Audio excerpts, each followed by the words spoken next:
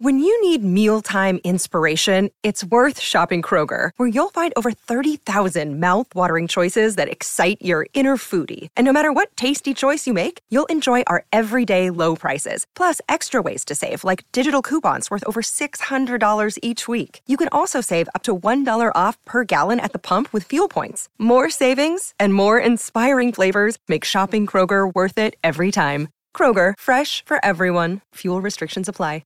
Another day is here, and you're ready for it. What to wear? Check. Breakfast, lunch, and dinner? Check. Planning for what's next and how to save for it? That's where Bank of America can help. For your financial to-dos, Bank of America has experts ready to help get you closer to your goals. Get started at one of our local financial centers or 24/7 in our mobile banking app. Find a location near you at bankofamerica.com/talktous. What would you like the power to do? Mobile banking requires downloading the app and is only available for select devices. Message and data rates may apply. Bank of America N.A., member FDIC. This is Iris Berry from Punk Hostage Press, and you're listening to the Devil's Music Podcast with Pleasant Gehman.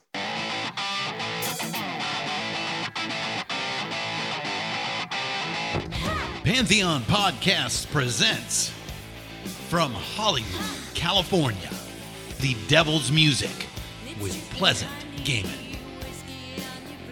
You are invited to join the Hollywood princess as she explores her lifelong pursuits in the occult, sex, love, and that sinful rock and roll. Ladies and gentlemen, step into the dark parlor of Pleasant Gehman as she brings you the Devil's Music.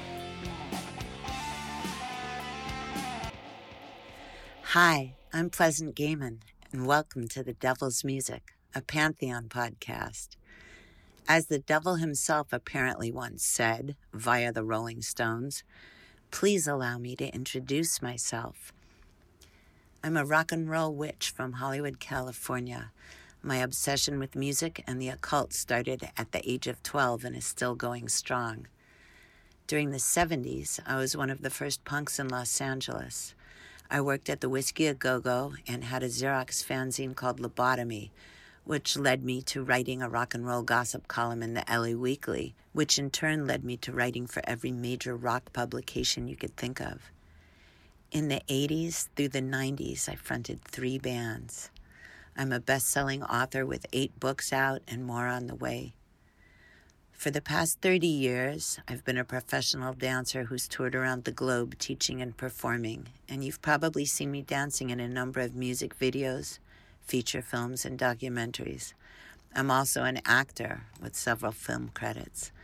Find out more about me at pleasantgehman.com. I'm really excited to be a part of the Pantheon Podcast network of rock and roll shows. Everyone at Pantheon tells spectacular stories about the music we love so much, each one with a different twist. Find them all at pantheonpodcast.com, as well as on Apple, Spotify, Stitcher, radio.com, Pandora, hell, I just had to say that, anywhere you listen to your favorite podcasts. If you like what we're doing here, head on over to pantheonpodcast.com and share a show with a friend, or I'll put a spell on you. Kidding.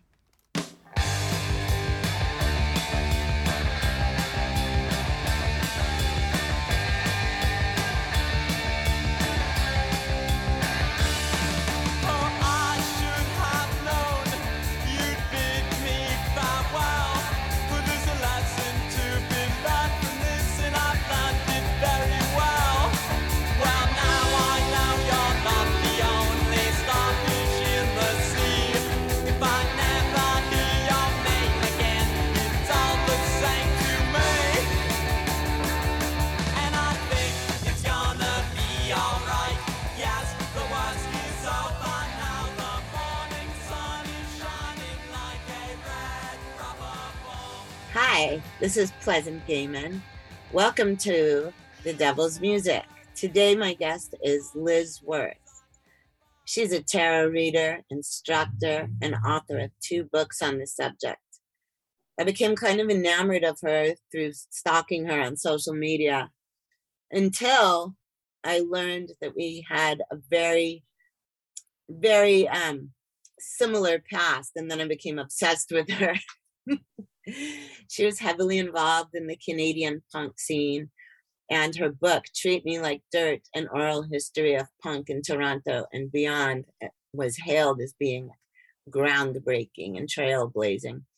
She's also a poet and a witchy performance artist. She's part of Salt Circle, a combo that does ritual, spoken word, and noise. And now she's about to become my best friend. I hope. Hi, Liz. How are you? Hi, I'm good. How are you? I'm pretty good. I'm really stoked to talk to you. Thank you. I'm excited. Yeah.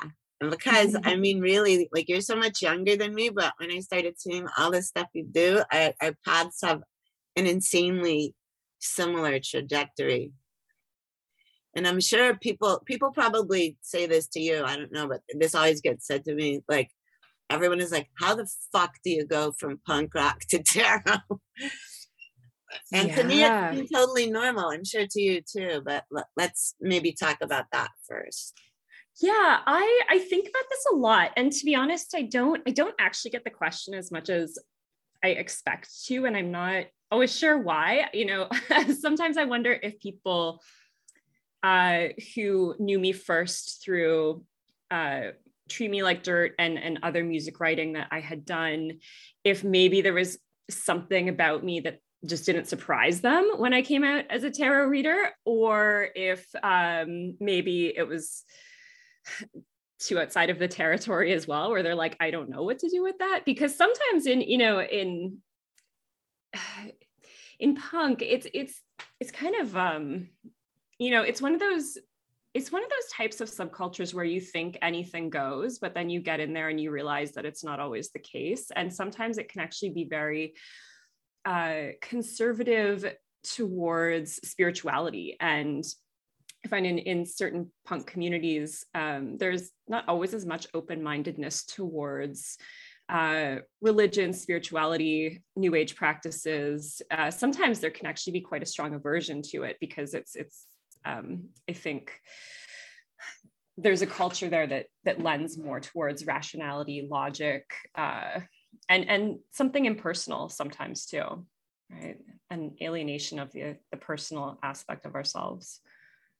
Yeah, I think maybe, but I mean, also we both came up in insanely different punk scenes. Like mine was like, you know, that gray area of glitter rock, from like 75 to like the end of 76 that just morphed into punk for many people, you know.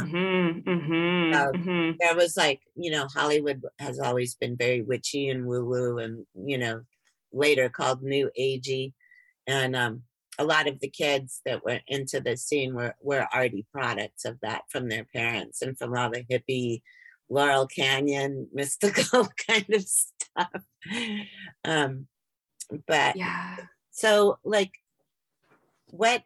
when did you discover punk, just so I can get like exactly a time frame, or how did you become involved in it? Yeah, I mean, I don't know even if I would say I don't know how much I consider myself to be involved in punk, to be honest, because I think I had a certain idea of punk that I don't feel I ever personally really found or experienced myself. And I also, you know, I've always been interested in a specific time period in punk and I was not alive for that time period, right? I was born in the early 80s, and a lot of the bands that I was interested in had already happened by the time I was even born, right? Yeah. So there's that too, and that's still the case. Most of the music that I listen to now was made in the 70s or 80s, and I've always been like that. You know, I was never really into a lot of new music or new culture, current culture. I've always been interested in the historical aspects of things and really understanding subcultural movements as well in the context that they happen in. Exactly. Yeah, me too. I mean, that's why when punk was happening, to me in the 70s, I was so fucking excited. I was writing in my diary, this is like Paris in the 20s. This is like the East Village. This is like, you know, and then I thought, am I aggrandizing this? And then I realized later I wasn't, you know, it was that kind of a crazy, like, catalyst moment, and everyone was just full in from the get-go, at least where I was, you know. So that's also why I think it was so interesting when I started finding that out about you, that it was just like continue. I was already like, you know, probably I was a grown-ass legal adult by the time you were born. Yeah. And, you know, a lot of the people who I wrote my book about were as well, right? And they used to say, oh, you're so young, you know, how is it that you're doing this? And I was like, well, you were, you know, my age when you were part of this really historical time, and you were, you know, part of this, you know, what I consider a really important movement. And so I don't think that it's odd or unusual, right? We always have younger people who come out and they have enthusiasm, right? And they, you know, they commit themselves to things. So, you know, it's normal that I think we go through those cycles in age. But I came to punk, I saw a video by the Ramones on TV. You know, I live in Canada, and we didn't have MTV when I was growing up. We have Much Music. Yeah. Yeah. I did a lot in Canada, a lot. So I know. Okay. So, you know. Probably yeah. while you were in diapers. No. Yeah. Yeah. And I saw this video for the Ramones song Pet Cemetery, which is a great song and a great video. And I was just like, what is this? This is great. This is so great. And then that was really how it started for me. The Ramones are definitely one of the most influential punk bands for anyone who's listening who doesn't know. I'm sure they're listening to your podcast, so they know. They all know the Ramones, right? Explain that one. Yeah.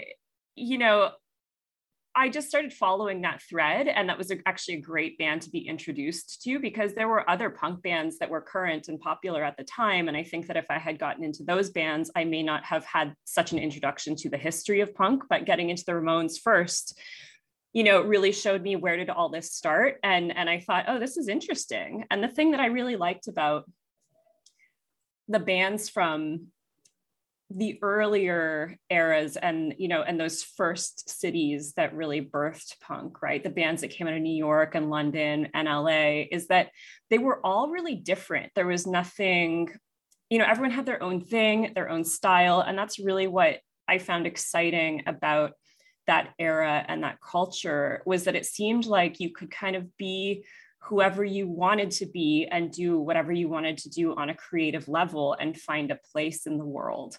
And that was really what drew me to that music and those artists, was that type of philosophy and idea. And again, I know that those things don't always exist everywhere, right? Once we're in there sometimes.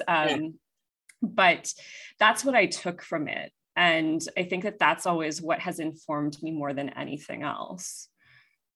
So when did you start writing about music? I started how old were you?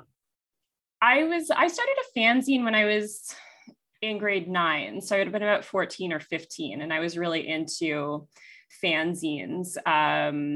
You know, so again, you know, for younger people out there, that's what we had for the internet. No, that's how I did that too. That's how I got hired to write for like the local like alternative paper, and then, you know, all the music magazines. I would just like, you know, because I used to read the magazines, like mainstream ones, and be like, this person has no idea what this record was really about, or you know, I mean, I was like looking at it at the time thinking, oh, they're like just an old idiot, you know? Yeah. It's, you know, it's interesting. What was your fanzine called? Wait, what was it called? I had a fanzine. So I was, you know, I also was really into goth bands like Sisters of Mercy, Bauhaus, Secure, all of that. And so I started a goth fanzine, and this was probably around 1997 or so, 1997 maybe. It was called As the Last Breath Escaped, which is very dramatic and very goth. It was like a bullshit thing. Again, I was just a teenager, but I would write about a lot of things that I would probably still write about now, to be honest. I would write about different types of divination. I remember I was really interested in, tea leaf reading at one point in time. And I wrote a little article about my interest in tea leaf reading. I wrote about bands that I liked. Sometimes I'd write about shows I'd gone to. I would review CDs from my own CD collection. It was pretty cute. I would write about my love of The Cure. So it was, that's really what I was doing. I don't think I probably thought it was cute at the time. I took it pretty seriously. But, back then you could go down to Tower Records and they would carry your zine, right? And you could buy a bunch of other zines from other people. And I found out about a lot of music by reading other people's fanzines, because it was really hard to find bands and it was hard to get connected into things in the 90s, right? Before we had social media and before Google. Yeah. And so that was just, that was really how I found a lot of things that I ended up liking. Yeah, definitely. Or just from going out, which was a crazy concept. Like you just had to go out every night. We talk about that. I talk about this so much on this podcast that I think people are thinking that I just record the same sentences over and over. Let's take a little break to hear some music.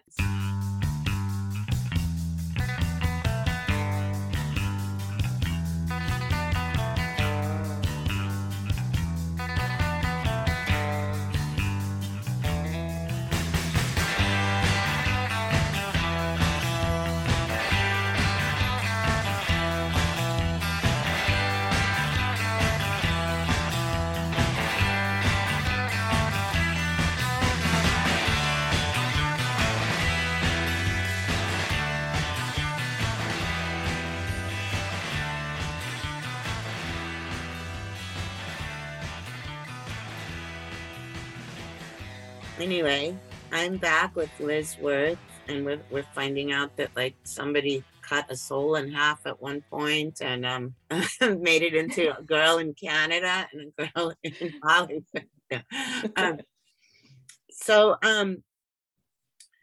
Did your readings and interest in tarot like sort of come concurrently around the same age? Yes, I was always interested in readings and things like that ever since I was a kid.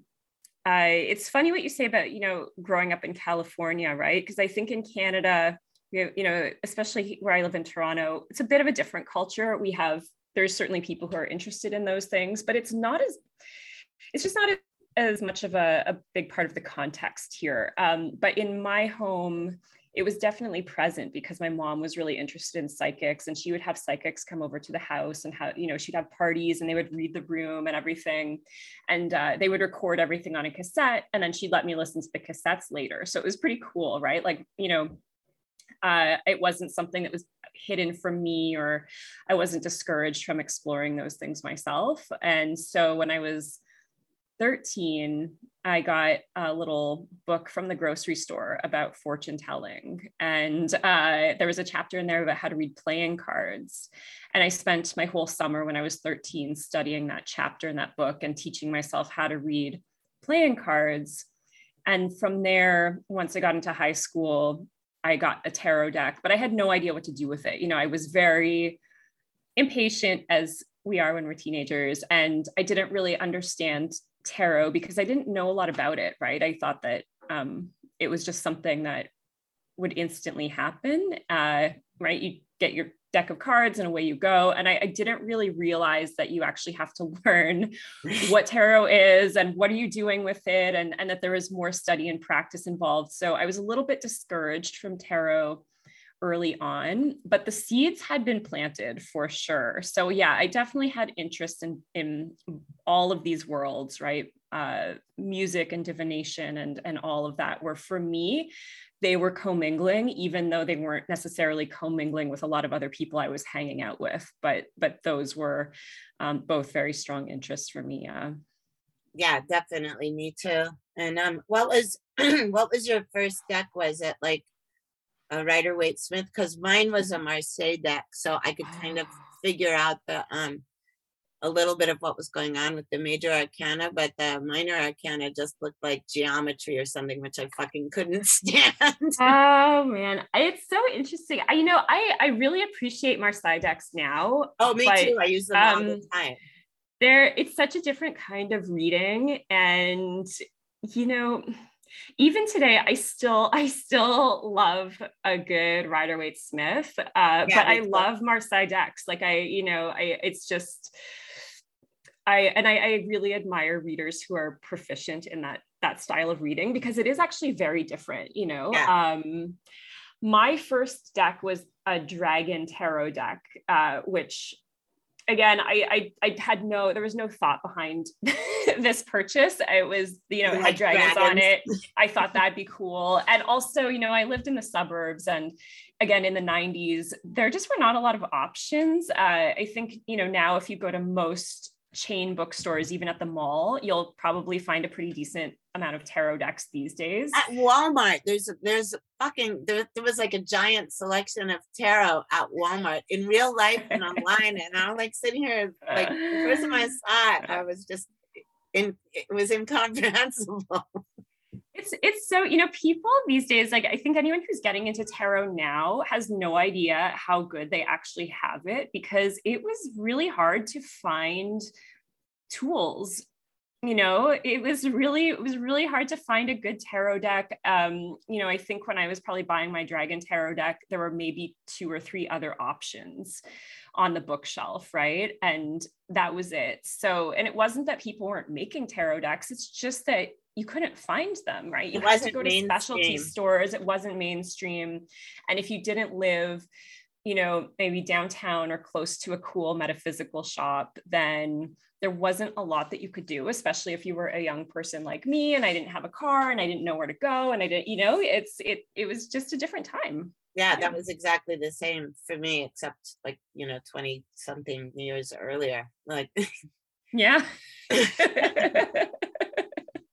But yeah, it all seemed to go hand in hand with, like, it makes perfect sense to me, all of that kind of stuff. And then especially like when goth started infiltrating like early punk, which was pretty early on, at least in LA, and it wasn't a subgenre yet. It was just like there was people that wanted to look like here in LA, there was people that wanted to look like 1920s fortune tellers and live out the whole Harry Crosby like Dark Sun type thing.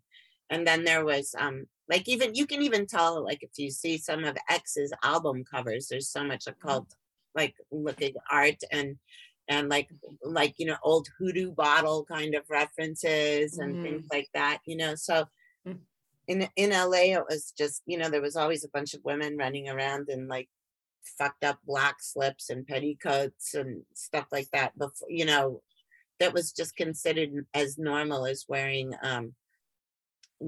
like messed up jeans and motorcycle boots with bandanas tied around them or something. Yeah. And I think too, it's just, again, it's also part of that idea that the color black is really part what, or at least used to be really strongly associated with rebellion. Right now, again, these things are so mainstream. You can even buy goth clothing at Forever 21 now and everything, but some of that stuff used to really, really, really stick out, right? Like if you walk down the street looking a certain way, you didn't always feel safe. People would really call you out for wearing a full black outfit. But now it's completely different. Right? Well, that was true still in the 90s. Because like in the 70s, people would throw garbage at us out of car windows.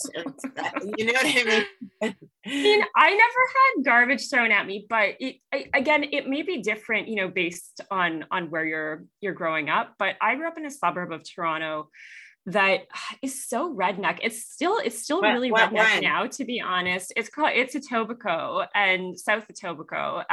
Etobicoke is a big place. It used to be its whole own separate city from Toronto, and then everything amalgamated at one point. So now we're just all one big city. But the area that I grew up in, it's just, as soon as you get out there, it's like all of a sudden, guys are yelling at you outside they're from their car window, and everyone drives big trucks, and everyone's into hockey and fights, and they just want to go to the bar on Friday and get drunk and beat someone up. It's, it's not always the kind of place where people are necessarily interested in culture and music and creativity. So they see someone walking down the street, and their first impulse is to yell "freak" out the window, right? And it was always like that. I had friends, they were, guy friends who had a much harder time with how they dressed, especially if they wore eyeliner or nail polish or something, because that was really seen as very threatening to some other guys in the area, and they really sometimes had to defend themselves for that. Yeah. Hollywood was not really like that, but all the people that were coming from suburbs were the ones that were, because in Hollywood, I mean, there was always like, full drag queens like wandering around the streets, and just like crazy, amazing freaks.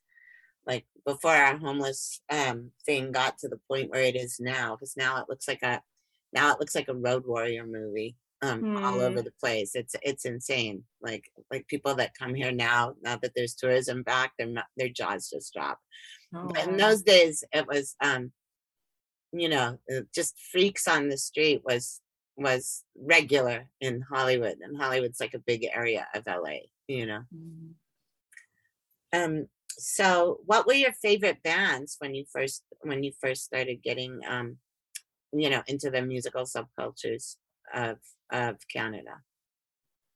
Yeah, that's a good question. So the first band, okay, I have a two-part answer to this because it's a little bit complicated. So Canadian punk, that's what you're asking about, right? Yeah. Like, who are the Canadian punk bands to listen to? So Canadian punk, at least that first wave of Canadian punk was highly, highly, highly underdocumented. And so there were not a lot of options to even find that music, because a lot of those bands didn't actually even put out full albums. Some of them just had 7-inch singles. Yeah. And when I was starting to get into that music history here,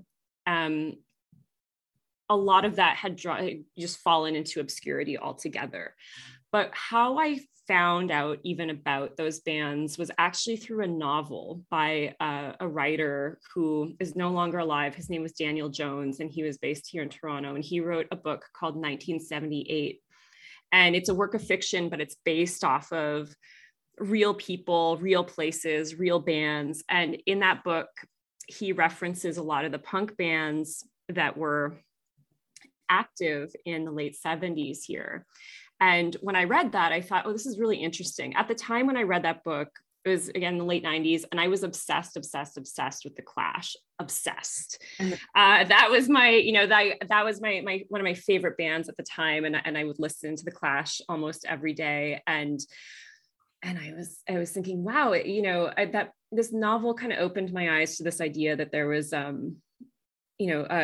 a punk scene that was maybe not unlike the scene that had happened in London or LA or New York. And I thought, oh, this is really interesting. I'm going to start to look up some of these bands. And there were just a couple that I had heard of because they were still active. Those two bands were Teenage Head and the Forgotten Rebels, and both of them are from Hamilton, Ontario. Yeah, Teenage Head. You know Teenage Head. Okay, yes. Perfect. Yeah. Everyone knows Teenage Head. And yeah. And then I used to tour with DOA all the time, but I think they started a little bit later. They're out on the West Coast. Yeah. So they're quite far from Vancouver. Yeah, different scene. And DOA had a different advantage because they could go up and down the West Coast. Whereas when you're out in Toronto, you can go to New York City, you can go to Montreal, but it's a bit of a different tour schedule depending on how much time and money you have to, right? And so that was really my entry point, was this novel, and realizing that it helped me connect the dots with Teenage Head and Forgotten Rebels, because I would see their flyers on the telephone poles around here all the time, gave me some context for those bands. And then from there, I found other bands like the Viletones, the Diodes. Oh, I love the Diodes. Oh, you do? Yeah, I got Red Rubber Ball right when it first came out, that single. Let's take a little break and then we'll get back and start talking about some other things. Hello, Pantheon Podcast listeners. Christian Swain here to tell you more about my experience with Raycon earbuds. Our family now has 3 pairs of Raycon earbuds around the house, and my wife just grabbed a pair of the Headphone Pros to replace some headphones from a company that was double the price.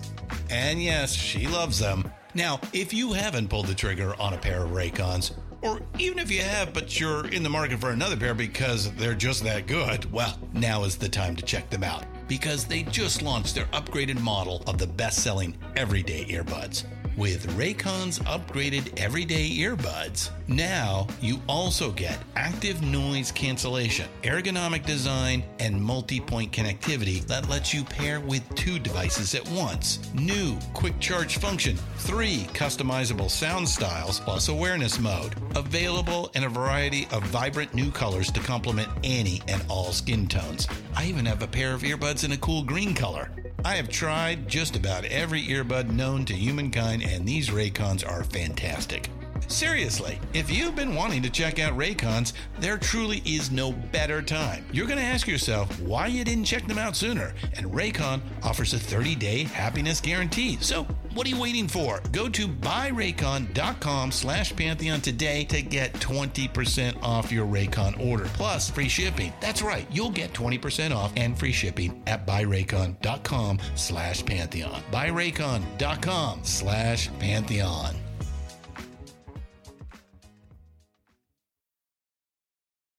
So they had, they were such a successful band from the scene, really. They actually put out several albums, and they're all really, really great.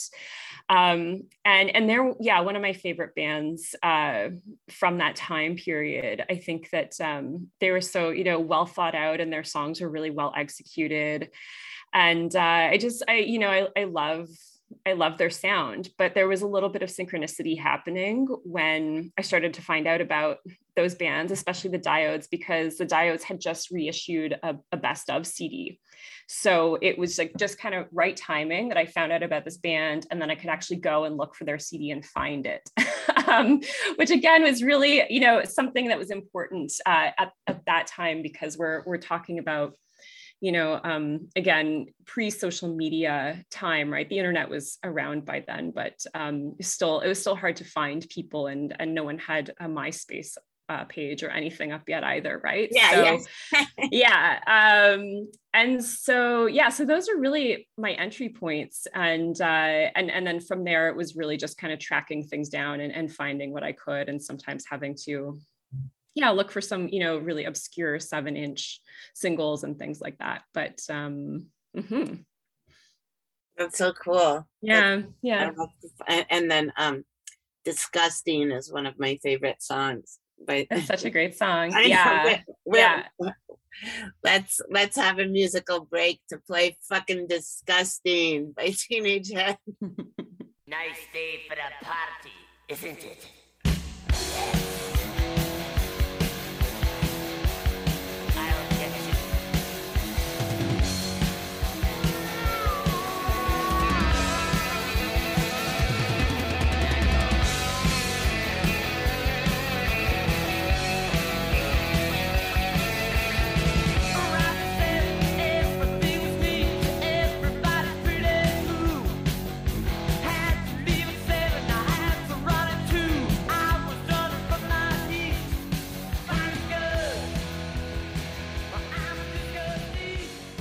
Okay, so here I am back with Liz Worth, and I heard or saw on Twitter or something in the modern way that you're working on a vampire novel. I finished a vampire novel. That's it. Yeah, it's done. If anybody wants to publish it, let me know. What's it called? It's called His Name is Matter. His Name is Matter, like Matter? Yeah. So did you become obsessed with vampires through Anne Rice, or were you already into them from horror movies and stuff? So Anne Rice, Anne Rice was so popular in the 90s. Interview with the Vampires, a great movie. And that was a huge movie when I was in high school. It's still so good. I think it really holds up. I've read all those Anne Rice vampire novels, but my biggest love in terms of vampire fiction is Lost Souls by Poppy Z. Brite. Oh, I don't know if you know that one. I know who that is. Wow. Yeah. That book, I was in high school when I read it, and this guy in my art class looked at me one day. He was sitting across from me, and he just looked me up and down, and he said, "I'm going to give you the name of a book you should read." And he wrote it on a piece of paper and slid it across the table to me. And that's what it was. And I went to the mall after school because he was he was cool. I was like, this cool person is giving me his book recommendation. And I went to the mall and I got a copy, and I read it obsessively, and I still reread it every once in a while. It's such a good book. I love doing that. I haven't had time to reread stuff lately, but like sometimes I'll have to go and just look at like a particular page somewhere or something, it's so cool. So when you're doing tarot, let's talk about tarot for a minute. We don't talk about we talk a lot about music on this, and then we do metaphysically stuff, but I know there's such a giant resurgence in tarot for the past couple of years, and it seems like it's not going away at all. Like do you get readings like all the time? You mean do I purchase readings for myself? No, do people just like my inbox like on Instagram is, it's just like nonstop, like people wanting, especially during the pandemic. Did you notice that? To be honest, during the pandemic, I actually closed my books to readings because I found it was so hectic and extremely stressful. And on a personal level, my mother died last year, a year ago, and she had dementia. And I am an only child of my dad is not alive anymore. So I was really caught up in kind of just moving through that last year of her life with her. And I was like, you know what, I cannot manage people's anxiety as a tarot reader and how, deal with what's going on with my mom. I needed, more flexibility in my schedule. But I found also that the clients that I started to get during the pandemic were it was like 0 to 100 with some people. And some of the things that they were looking for were not things that tarot can provide, right? Like, asking questions about when will the pandemic be over and when can I go back to work and all of these things. And I just thought, you know what, I need to take a break for myself for a while. I have some people who I work with in a mentorship capacity, and we work together for a year at a time. So I've just been focusing really on those longer term, deeper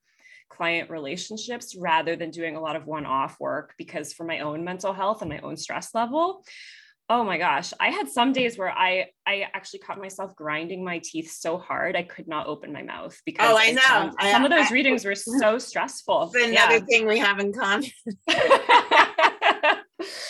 Yeah, I just sometimes you have to really prioritize your own well-being as a reader, I think, and just realize when things are not feeling right or healthy for you. And something really did change though with the pandemic. And I don't know if it's necessarily tied into the popularity of tarot. It must be, right? There must be some kind of crossover between the two, but I did find that the client work changed a lot. Yeah. I mean, also, because the world changed a lot, and it was so unsettling to so many people too. What was, what's like, do you have any readings with anybody that stuck out, like in just terms of craziness? I mean, like what they wanted you to read on, or just like I've had some readings that were so wild to me, like lots of, like I always use 3 or sometimes 4 decks when I'm reading, because I don't want to shuffle, like to keep to the time. And then also if cards repeat, I'm telling this for the audience, not only, not to you, because I know you know this.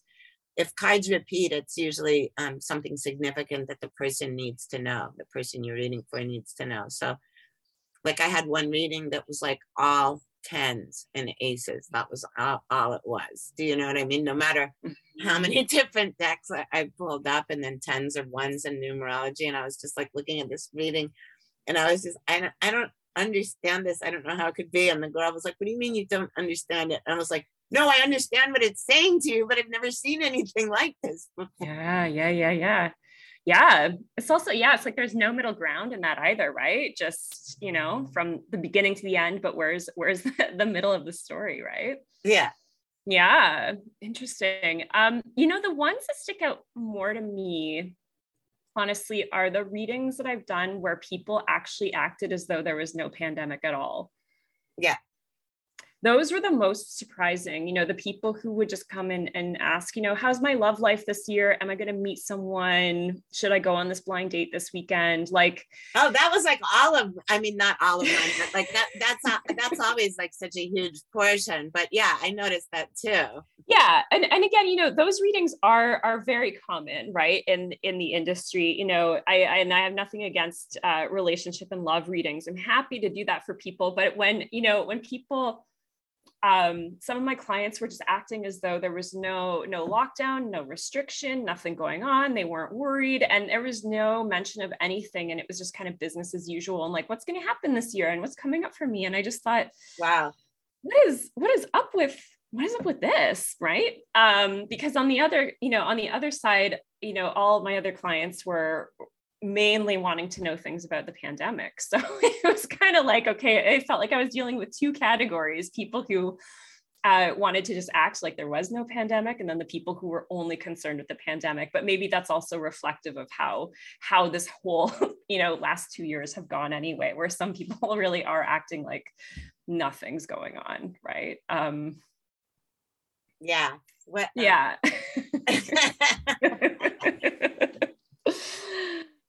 Do you ever feel like you're channeling when you're reading? That's an interesting question.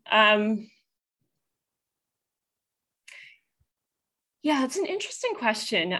So, you know, my approach to tarot and the way I frame a lot of my work is that I'm a card reader, right? So I don't read, you know, I always tell people, I don't read your mind. I'm not reading your energy. I'm not reading your body language. I can pick up on those things for sure if, you know, out of a practical nature, right? If I can tell you're uncomfortable, I might ask if you're okay, if you're nervous or something, you know, I mean, you know, but I'm not doing some kind of energetic reading or getting, you know, some kind of psychic insight off of you in a way that's going to feel intrusive, or in a way that's maybe going to imply that I'm reading your every thought or anything like that. And I like to preface that because I know sometimes people are worried about that when they go for readings, right? If they're not really used to that kind of work. And when I teach tarot, I really do teach people how to read the images on the cards. Yeah, so that's right? What I do too. Yeah. Yeah, it's a visual to me. Tarot is it's a visual language. Yes, exactly. And every deck is designed a little bit differently, so that gives you, you know, nuance and different context and different ideas to play around with depending on the deck that you're working with. And it really allows you, I think, to appreciate tarot as an art form in and of itself. But I also find that once you reach a certain point as a tarot reader where you are really in flow with that language, other things start to happen, right? So, you know, tarot can become uncannily accurate when you're not thinking about it anymore, right? When you're so used to looking at those cards and you know what to say and you know what to talk about, that's sometimes when other things start to come through, right? Yeah. But it's because it's second nature, I think. It's because you're not mentally working through the gymnastics of this process of thinking, okay, here's the Wheel of Fortune. Yeah. And here's the 5 of Pentacles. And here's the 7 of Wands. And what does all this mean if I read this card by card? When you're able to just be really fluent in it, it becomes like writing. When you sit down to write something, you don't always know what you're going to say next. Yeah. Right. It just kind of comes. It does feel like you're channeling something. You sometimes look back later and you're like, I have no idea where that came from. Sometimes when you're doing a reading for someone, you think later, I have no idea where that came from. That's exactly me too. Like, so I'll just say something that's so fucking out of left field, but like not even kind of like on the cards, you know, and then like the client will be like, or something, you know. Yes. I get phrases as well. You know, I sometimes will almost lose my own language momentarily. And I'll say, you know, I don't know why this phrase keeps coming into my mind, but if I don't say it, my tongue is going to be stuck on it. So I have to just say it. And then you can just tell me, you know, if this means anything to you or not. And if not, we'll just keep moving on. But most of the time there's some kind of reason why I have to say that thing. Yes. Right. Yeah. But again, I don't know why that happens, because again, like I really literally am a card reader. I just read the cards. I didn't train myself to do things like that, but I find it just becomes a secondary aspect of being able to read to the point where it is second nature for you. I agree with that, but also I've asked a lot of people about this kind of thing, you know, and it's like not on a podcast, but I mean,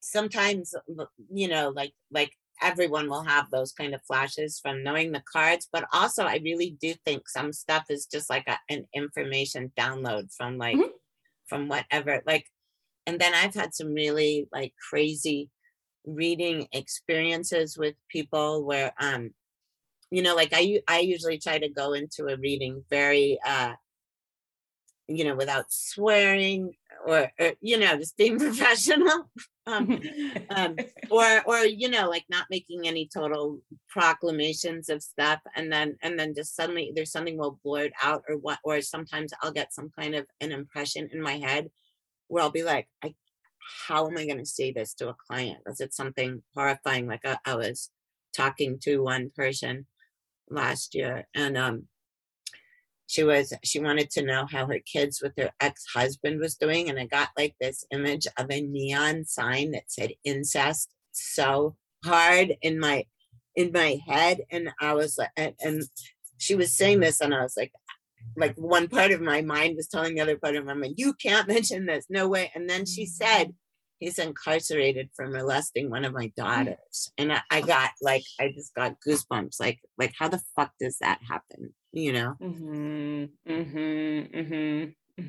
I mean, have you ever had stuff from readings like of people that are going through trauma or something like that just like, you know, affects or disturbs or shocks you? Because even before the pandemic, lots of people would, like, I'd work at a party this day, and with other readers, and at the end everyone would, you know, with readers or healers or, you know, palm whatever was going on, and at the end of the party, like, people would be going, oh yeah, this actress was really nice, and this person this and that, and then all of my readings were about horrifying shit, like someone's brother had been murdered or someone had stillborn twins, or, you know, and I was like, how come those people came to me to read about this at a party? You know, I mean, it was just like, I always wonder about that kind of stuff, you know, because I don't know if it's like, just, it could have been anyone that they went to, or if my energy attracted it, or they thought that like I would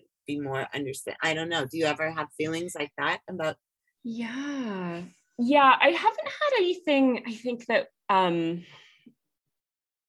that would be associated with anything along those lines. But, you know, I have had things where, you know, people have really been struggling sometimes with, you know, with other areas of their life, right? That are, you know, to the point where it's affecting everything. It's affecting their work, it's affecting their health, it's affecting everything. And, you know, in those readings, sometimes it's almost like the cards are saying there's this one thing that is underpinning all of this. And this is the one thing that we have to talk about right now. And if we can kind of just get this cleared up, then there's going to be like a domino effect in that, right? And it's, you know, it's again, one of those instances often where it's not always what that person has come in to talk about necessarily. They haven't mentioned anything about it, but when I look at the cards, I'm like, what happened to you 10 years ago? Yeah. Right. Yeah. Where it's like your body is still stuck in this event from this time. And we need to talk about that first. And those are always, I find very transformative readings for people, but again, mysterious for me, because I'm like, how is it so clear? Tarot always mystifies me, which I think might sound confusing for people because this is what I do. Too. But it's one of those things where, my logical brain is like, this should not work, right? It's pictures on pieces of cardboard, but somehow it just gets under the surface with these things.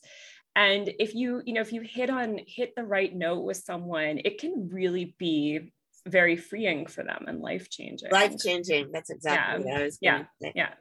I know. I always sometimes say that to clients. I'll say, I'm gonna tell you this, like you can take this or leave this, like advice. And I'm saying, but let's just get one thing straight now. Both of us are putting our faith in pieces of colored cardboard. That was so funny that you said that too. This is what the cardboard's telling me. Yeah. No, it's okay. I think it's good. It's good to also name it though, because I really believe that we need to marry some intellect and logic along with the process of intuition and readings and all of that, because I actually find that helps us to build trust with clients more than anything, right? More than just blind, unquestioning faith. Yeah. It's okay to just kind of come out sometimes and call it like it is and be like, I can't always tell you why this works, but I can tell you that it does work. It works. Yeah. Yes. And then I've had people that like, I will tell them some things and then I don't hear from them for months. And then that they always come crawling back. No, I mean, then they'll say, when you were telling me that, at one point, I was like, this is complete bullshit. This isn't what I came in for. What is she talking about? And then everything came true. That must happen constantly. That, I always find that's really interesting as well. I remember, one time there's someone who came in to ask about moving. They were moving to another city. And I was looking at these cards and I was like, I think you should be careful about who you're going to be living with, right? And it was like, I said, you're not living alone, right? And she said, no, I'm not going to be living alone. It's like, I just don't, whoever it is you're moving in with, like, it's not going to work out. I think that you should, the move itself is fine, but you want to rethink who you're living with. And it was the same, she didn't believe me because it turned out she was moving in with her boyfriend. And then they broke up and she was on her own. And then she came back later and she was like, how did you know that? I said, I don't know. It's just, that's what reading tarot does. Yeah. Sometimes I just go, #psychic. I know that's what's so fun about teaching students too. Like when I'm teaching people, and I'm sure when you are, like there's so many like variables and ways of like what you tell them, or when you let them know how batshit it can be sometimes. Yeah, I think though, that's the thing. I think people, I don't want to deter people from doing it, but one thing that I really work hard with some of my students is managing the naivete that can come into this kind of work, right? Like it is fun to read tarot. It's, it can be, if you want to do it professionally, it can be a great little business to have for yourself.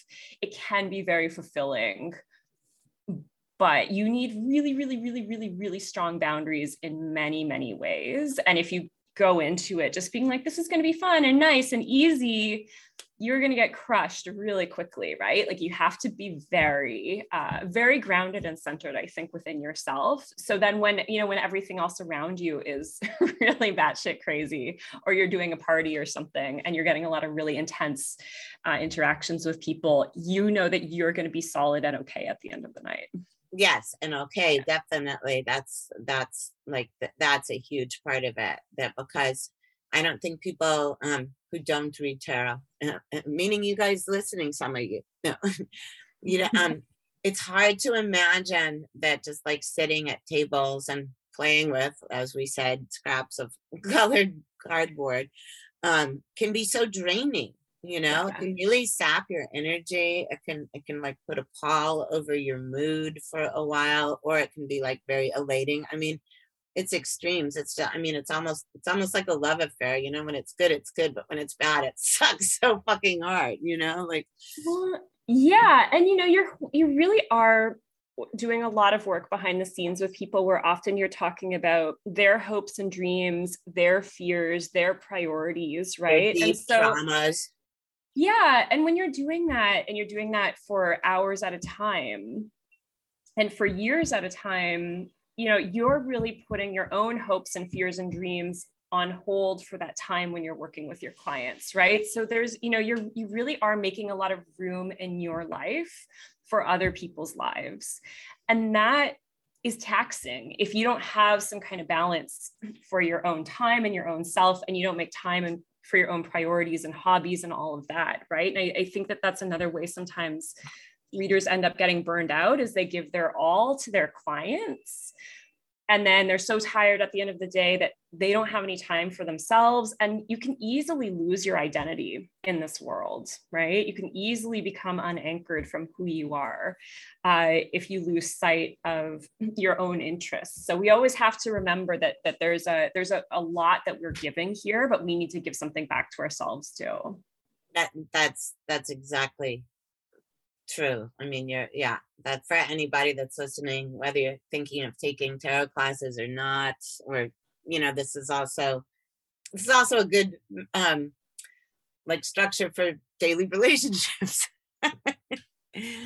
Right? Boundaries, taking care of your energy. Liz, have you had any like paranormal experiences with ghosts, or like just like crazy ass synchronicities and stuff like that? Oh yeah. Of course. Well, I mean, I figured you have, but like, any that are like of note that you want to talk about? Oh gosh. Is anyone listening? I never send people lists of questions. It just goes where it goes. Yeah, I like it. So in terms of, one of my favorite synchronicities, I love synchronicities. One of my favorite synchronicities that has ever happened to me was that I went to an astrologer when I was in my 20s. It was after I'd written my first book, Treat Me Like Dirt. I was a little bit lost because I didn't have a plan after that project had been finished. I wasn't really happy with what I was doing in my life. And I went to this astrologer, and he, you know, was looking at my chart. He's like, you should read tarot. I have a lot of clients who are just like you, and they all read tarot and they really like it. And I had been into tarot when I was in, you know, high school, right? As I mentioned earlier, but I had kind of left a lot of that stuff off to the side when I was working on my book, because my book was all consuming and I was obsessed with it. And I get really deep into projects when I'm onto something.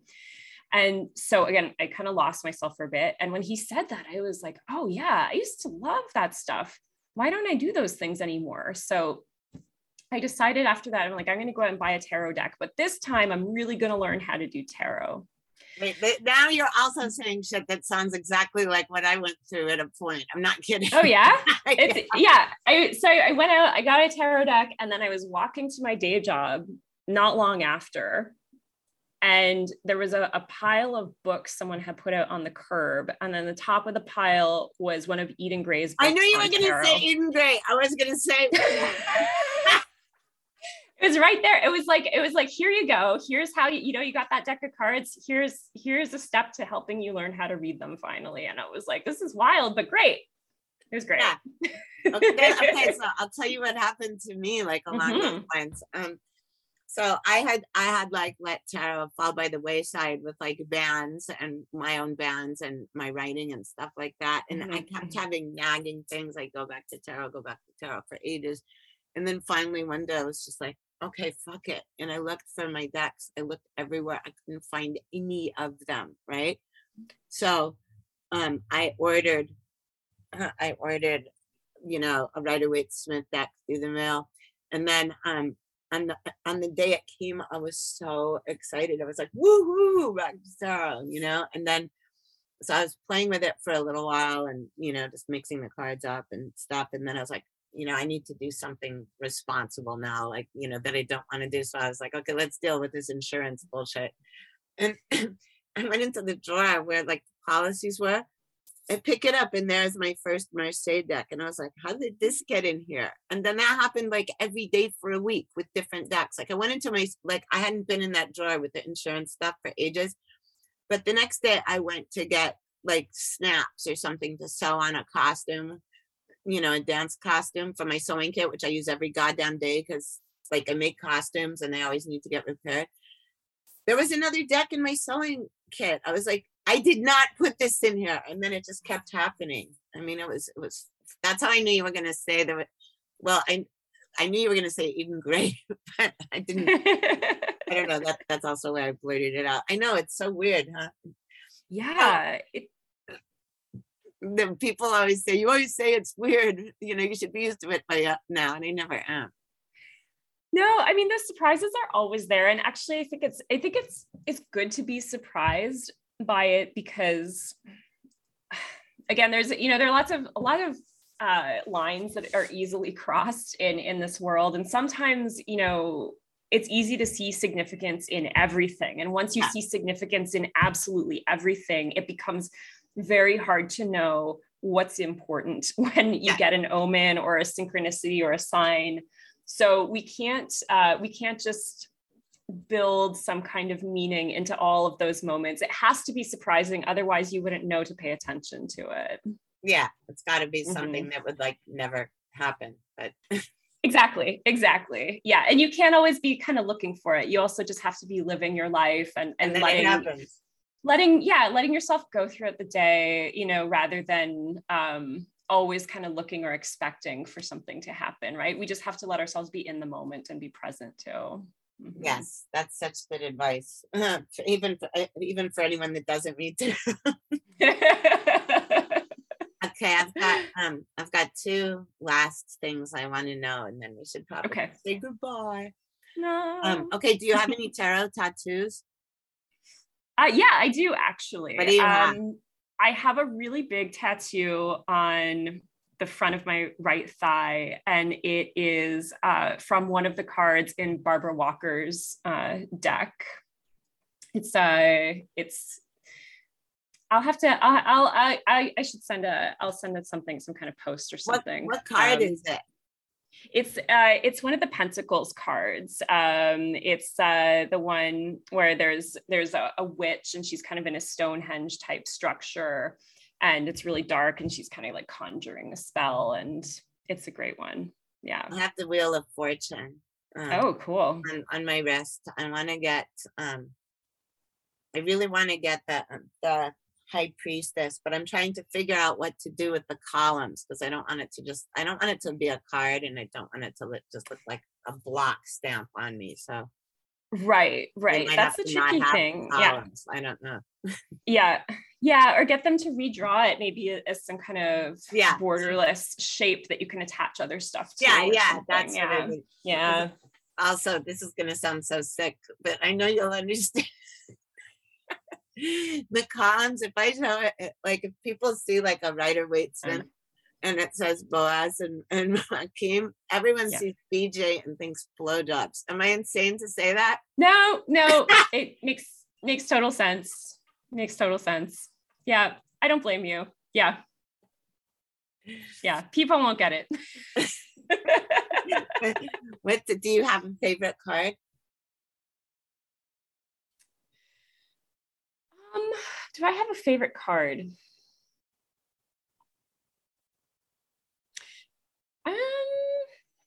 You know, I like, to be honest, I've had favorite cards at different points in time. But right now I don't have a favorite card because I enjoy thinking about tarot as a whole, right? You know, I like thinking that actually is one thing in one piece, and that all the cards work together somehow. So I've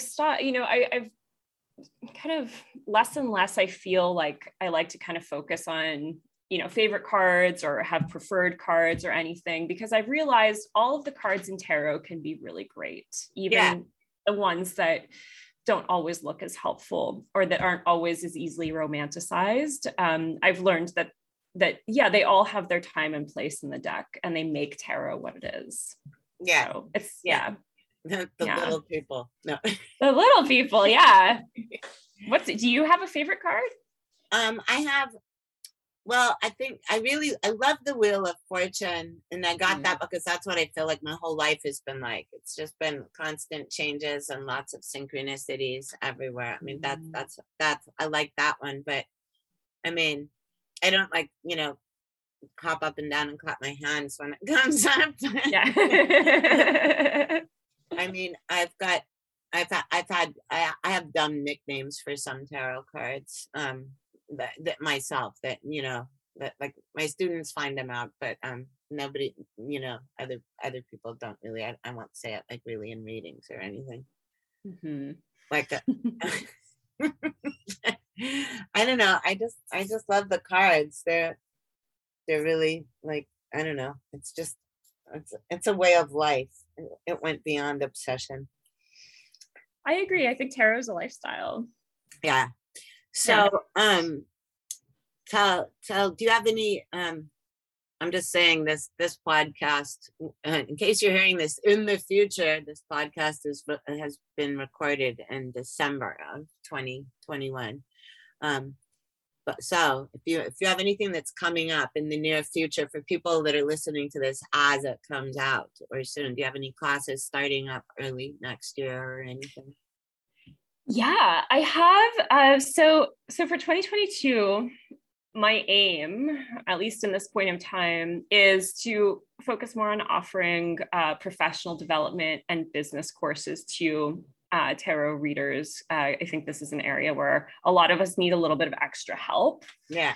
So people can watch out for classes about, you know, how to better market themselves, how to set up their businesses properly, how to develop stronger ethics, boundaries with clients, all of those things that end up kind of being sticking points for us. So if those are up your alley, definitely give me a follow. You'll see a lot of those things from me. My aim really is just so that we can all help each other make the industry really awesome, right? And you know, because I think a lot of times people feel like they're sometimes taken advantage of as tarot readers, and so we just want to make it stronger and bring as much legitimacy to it as possible. Yeah, and there's I used to go on tarot groups occasionally, like on Facebook and stuff, and there was so much fighting that I was shocked that it was like more aggro than like the dance world. Or it's there can be a lot of drama, and I always you know, unfortunately, I tend to steer students away from just random Facebook groups, because I've had some of them go into them kind of looking for people to practice with and stuff like that, and they come out really discouraged, or you know, they also find there's a lot of dogma in them where people, you know, see one person using one technique, but it's not a technique that they know about or use, and so they just say that's wrong and you're supposed to do it this way. And you know, I think something people have to be mindful of in online spaces and social media in general when it comes to tarot and other types of divination as well, is that there are a lot of people who might not have as much experience as you think they do, but they speak as though they have loads of experience. And so we have to be careful who we're giving authority to, which goes for anything, really, anything in this world, right? And not to exactly. Like, just, you know, be careful who you're allowing to be your teacher, right? And your influence. Good. Yes. I'm agreeing. Okay, so you guys, that was Liz Wertz. She is awesome. I can't wait till we live I can't wait till we can meet each other in real life. It would be so good. So good. Yeah. We have a private uncensored Zoom together. Love that. I love that. Yeah. Anyway, you guys, Liz Wirtz, tarot, punk rock, wonderful, smart, bitchin' woman there. You'll be able to find her through all of her social medias, which will be on the episode description of this. And bidding you adieu from the Devil's Music, and I'll see you next time. Bye. Mwah.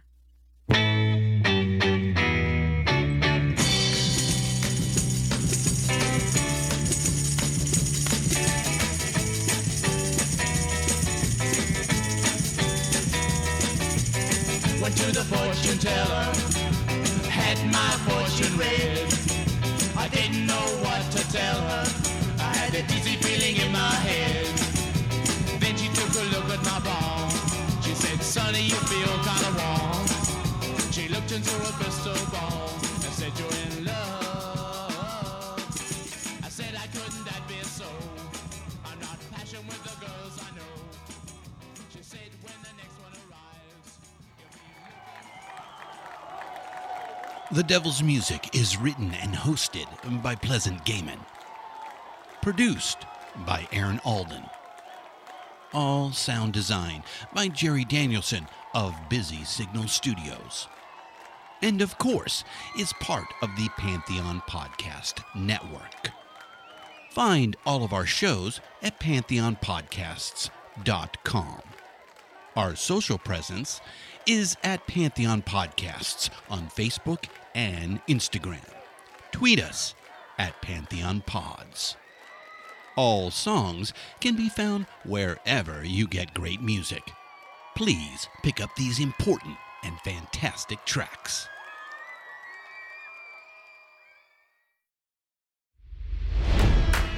It's NFL draft season, and that means it's time to start thinking about fantasy football. FantasyPoints.com features industry-leading experts and prognosticators using proprietary hand-charted data to help you score more fantasy points. FantasyPoints.com is the place to go for whatever kind of fantasy football you play. Whether you play fantasy football, daily fantasy sports, or do a little bit of everything, Fantasy Points has the meticulously researched content to guide you to victory. And why wait for the fall? Fantasy Points also covers the new spring football league, the UFL.